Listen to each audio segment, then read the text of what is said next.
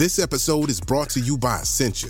A better you starts with better hydration. Essentia is on a mission to inspire people to do what matters most. Their proprietary ionization process transforms water from any source into ionized alkaline water, providing water that's 99.9% pure with a pH of 9.5 or higher. Essentia overachieving H2O, the #1 ionized alkaline water. Shop now. If you went on a road trip and you didn't stop for a Big Mac or drop a crispy fry between the car seats or use your McDonald's bag as a placemat, then that wasn't a road trip. It was just a really long drive. Ba-da-ba-ba-ba. At participating McDonald's. When you need mealtime inspiration, it's worth shopping Kroger, where you'll find over 30,000 mouth-watering choices that excite your inner foodie. And no matter what tasty choice you make, you'll enjoy our everyday low prices, plus extra ways to save, like digital coupons worth over $600 each week. You can also save up to $1 off per gallon at the pump with fuel points. More savings and more inspiring flavors make shopping Kroger worth it every time. Kroger, fresh for everyone. Fuel restrictions apply. If you're thinking, I should go for a run today, but it looks like it could rain, Sierra says save on epic rain jackets. If you're also thinking, but I can't go out in these beat-up old running shoes, Sierra says save on top brand running shoes. And if you're still thinking, but I'm also busy performing brain surgery, well then we say, you really should have led with that. Sierra, let's get moving to your local store, like now. Go!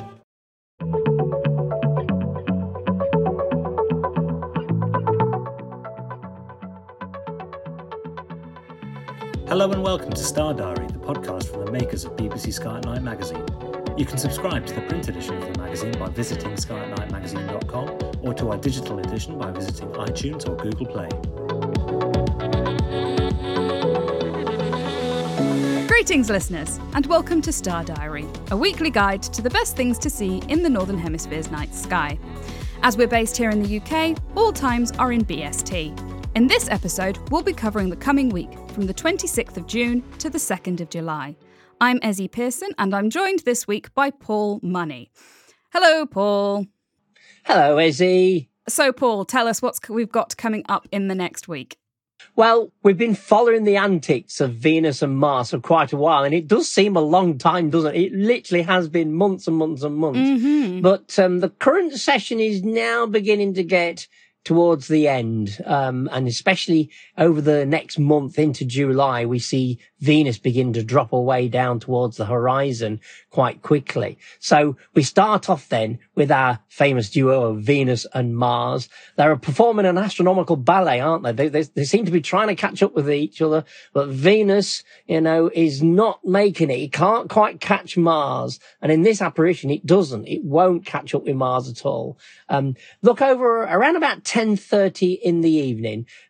Venus is the one that you spot straight away. It's the brilliant star, very low down in the west, northwest. So you can't miss that sort of thing around about 10:30 onwards. The skies are light. We're just past the summer solstice, of course. So this is the time when a lot of deep sky observers basically, they just stop sort of thing. Although actually it's surprising what you can do. And nowadays with narrowband imaging, it's amazing what you can capture still. So perhaps we're going to see the end of that. But visual observing, there aren't many objects. I always like double stars and things like that, and the globular clusters, and the open clusters aren't too bad, but anything nebulous or diffuse or small like galaxies, they're the ones that struggle a little bit. But we're staying with the planets because we're lucky enough we've still got these two planets, Venus and Mars.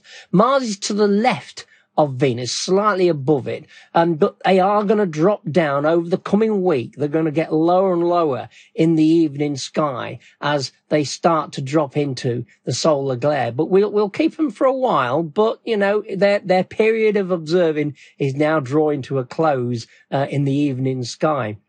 Now, at the moment, Regulus, which is the brightest star of Leo, the lion, it's to their left. So over the course of the week, they will actually gradually get closer to Regulus itself. So on the 2nd, when we get to the end of the month, the 2nd of July, it's almost like Mars is forming the apex of a nice even triangle. It's just slightly off, We'll have to wait till the following week for them to be in lineup.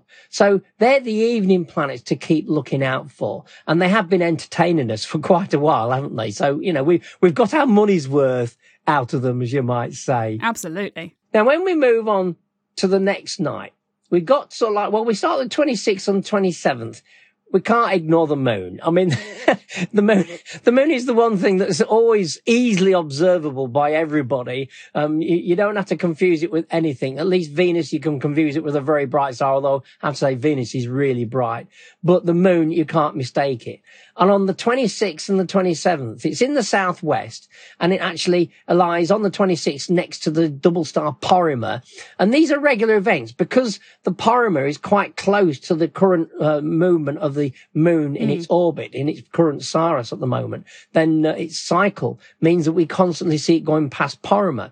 I remember times when sort of like the moon was going really close to the Pleiades, and then we lose that for a few years, and then gradually it creeps back up again. And we're having that with Porrima and Spica, or Spicer, depending on how you want to pronounce it.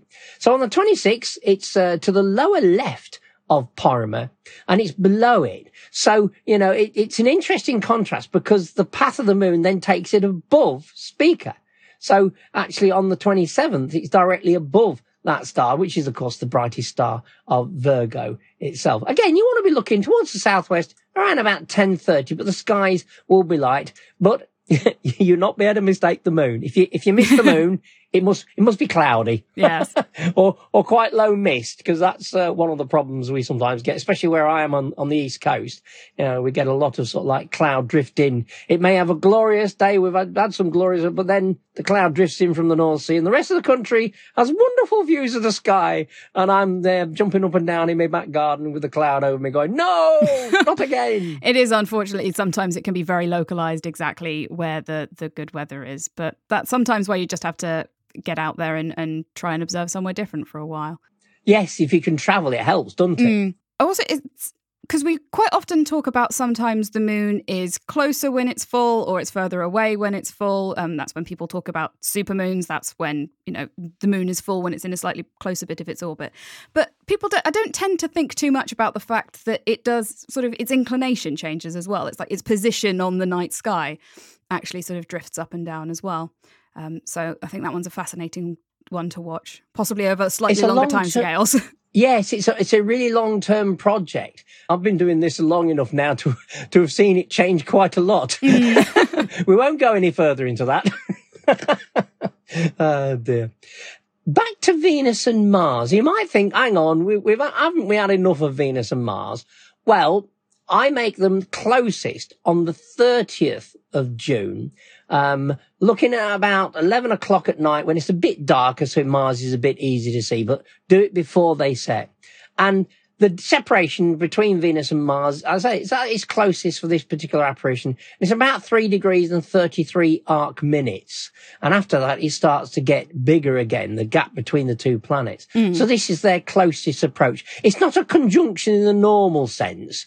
If we were really strict, a lot of conjunctions people describe as conjunctions don't happen. Yeah. Because a true conjunction should be really in right ascension. We also use declination, but we tend to use also when they're close to each other. Yes. So I think the strict definition of a conjunction is when two planets or bodies have the same right ascension as each other and are close in declination as well. I'm not entirely sure what the sort of limit on the declination is. I think that one's a bit more wafty. It's just like they're close, but Yes. it's the right ascension is the one that's sort of to be officially a conjunction that needs to be the same. But it makes no difference to us amateur astronomers. We seem to just use it willy-nilly and just say, oh, they're in close conjunction tonight. Yeah, it has sort of come to be, but the sort of more colloquial term is Yes. just these two objects have made their closest approach, and it's close enough that it's deemed significant. But it's still, they're still pretty close to each other. What was it, 3.6 degrees, did you say? Yeah, so that's quite a few moons you could get between there, sort of thing. I would make it sort of like 13 moons. Oh, that could be unlucky, couldn't it? We're not superstitious, are we, Ezzy? So there we are. It's quite close. And then after this, Venus is beginning sort of then to drop lower, and the separation increases again after that. Although, of course, they're slowly both will begin to drop back into the solar twilight, the solar glare. So I say we are coming to the end of them. Now on the 30th, that same night, we look towards the south, and the moon, it's going to be a few days yet. In fact, it's next week when it's actually full, but it's getting thicker in the phase. And so we look towards the south, and there's the moon, but it's in Scorpius.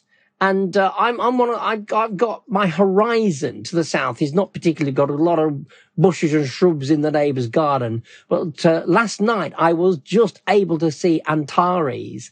So it means that when this comes round, I should just about see the moon in Scorpius to the upper right of Antares. And I did actually manage to photograph them in early June when they were within about a degree of each other. So I was quite pleased, although you had to do two different pictures because the moon's so bright compared with Antares. Mm-hmm. You have to do a composite. So there we are. So the last night of June sort of thing is when the moon is in Scorpius, and it'll be to the right of Antares. And then the next evening, July the 1st, the moon will be to the left of Antares. Now it'd be interesting to see whether people notice. Use binoculars and see whether you notice the colour of Antares. It's a nice, a ruddy orange colour sort of thing, but it does, and it will twinkle a lot because it's quite low.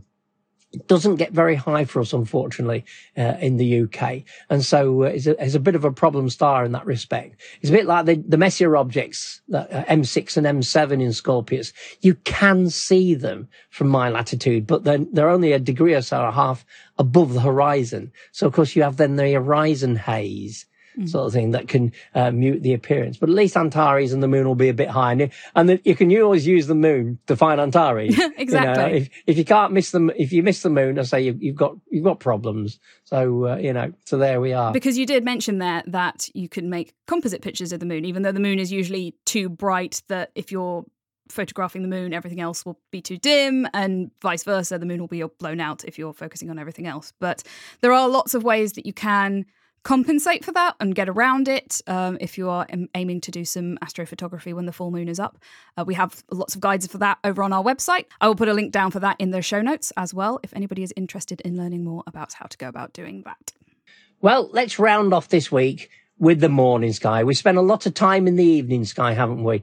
But yes, we mustn't forget, we've actually got all 4 giant planets in the morning sky. Starting with Saturn, we're looking at about 3 a.m. at the moment. It will be quite light, and after that it gets even lighter, so 2 to 3 o'clock in the morning. But I say 3 a.m. because by then Uranus is up. Uranus is the one closest to the twilight. So it's only just emerging out of the solar glare. So we've got Saturn in the southeast and Neptune in roughly the southeast. And then you've got Jupiter. Now, obviously Neptune, you'll need binoculars or a small telescope because you won't see that with the naked eye. But Saturn and Jupiter will definitely be naked eye planets to observe. And then you've got Uranus, as I say, emerging out of the solar glare. Jupiter and Uranus are sort of east to east-northeast. So around about 3 a.m., but if you leave it later than that, the sky will be quite light.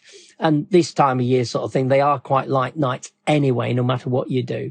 But it's worth that picking out. And I just find it interesting, we've got this parade of the 4 giant planets are all visible in the morning sky at the moment. So there we are. We could end the week with the giant planets. They might be a bit trickier to spot than Venus and Mars, which are almost very bright in the night sky comparative to some of these. But Jupiter's quite bright, and Saturn, I think, at the same time is also reasonably bright. So it's Neptune and Uranus, which might be a bit more of a challenge.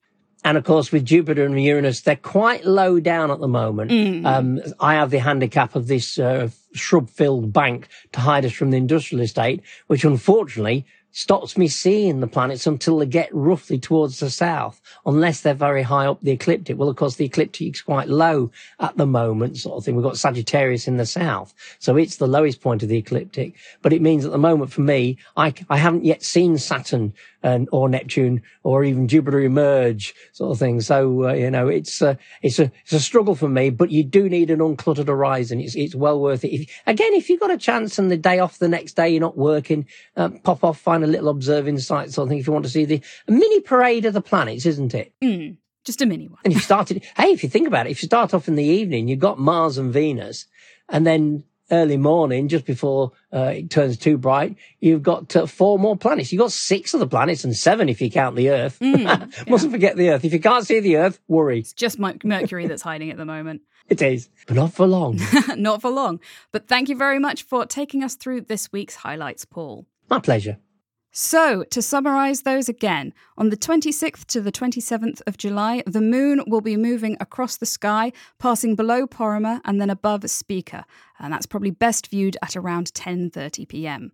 On the 30th of June, Mars and Venus are going to make their closest approach of the year, 3.6 degrees apart from each other they'll get. After this point, Venus and Mars will begin dropping out of the sky, so it's a good opportunity to catch those before they start disappearing. On the 30th of June and the 1st of July, the moon is going to be close to Antares in the upper right of Scorpius, and throughout the week, you can catch all 4 of the giant planets in the morning sky. Uranus will rise from about 3 a.m, so if you want to catch all 4 of them, that is when you'll need to start looking. So thank you very much from all of us for listening, and to keep up to date with the latest stargazing highlights, do be sure to subscribe to the Star Diary podcast. If you want to find out even more spectacular sights that will be gracing the night sky throughout the month, be sure to pick up a copy of BBC Sky at Night magazine, where we have a 16-page pull-out sky guide with a full overview of everything worth looking up for. Whether you like to look at the moon, the planets, or the deep sky, whether you use binoculars, telescopes, or neither, our Sky Guide has got you covered, with the detailed star charts to help you track your way across the night sky. From all of us here at BBC Sky at Night magazine, goodbye. Thank you for listening to this episode of the Star Diary podcast from the makers of BBC Sky at Night magazine. For more of our podcasts, visit our website at skyatnightmagazine.com or head to Acast, iTunes or Spotify.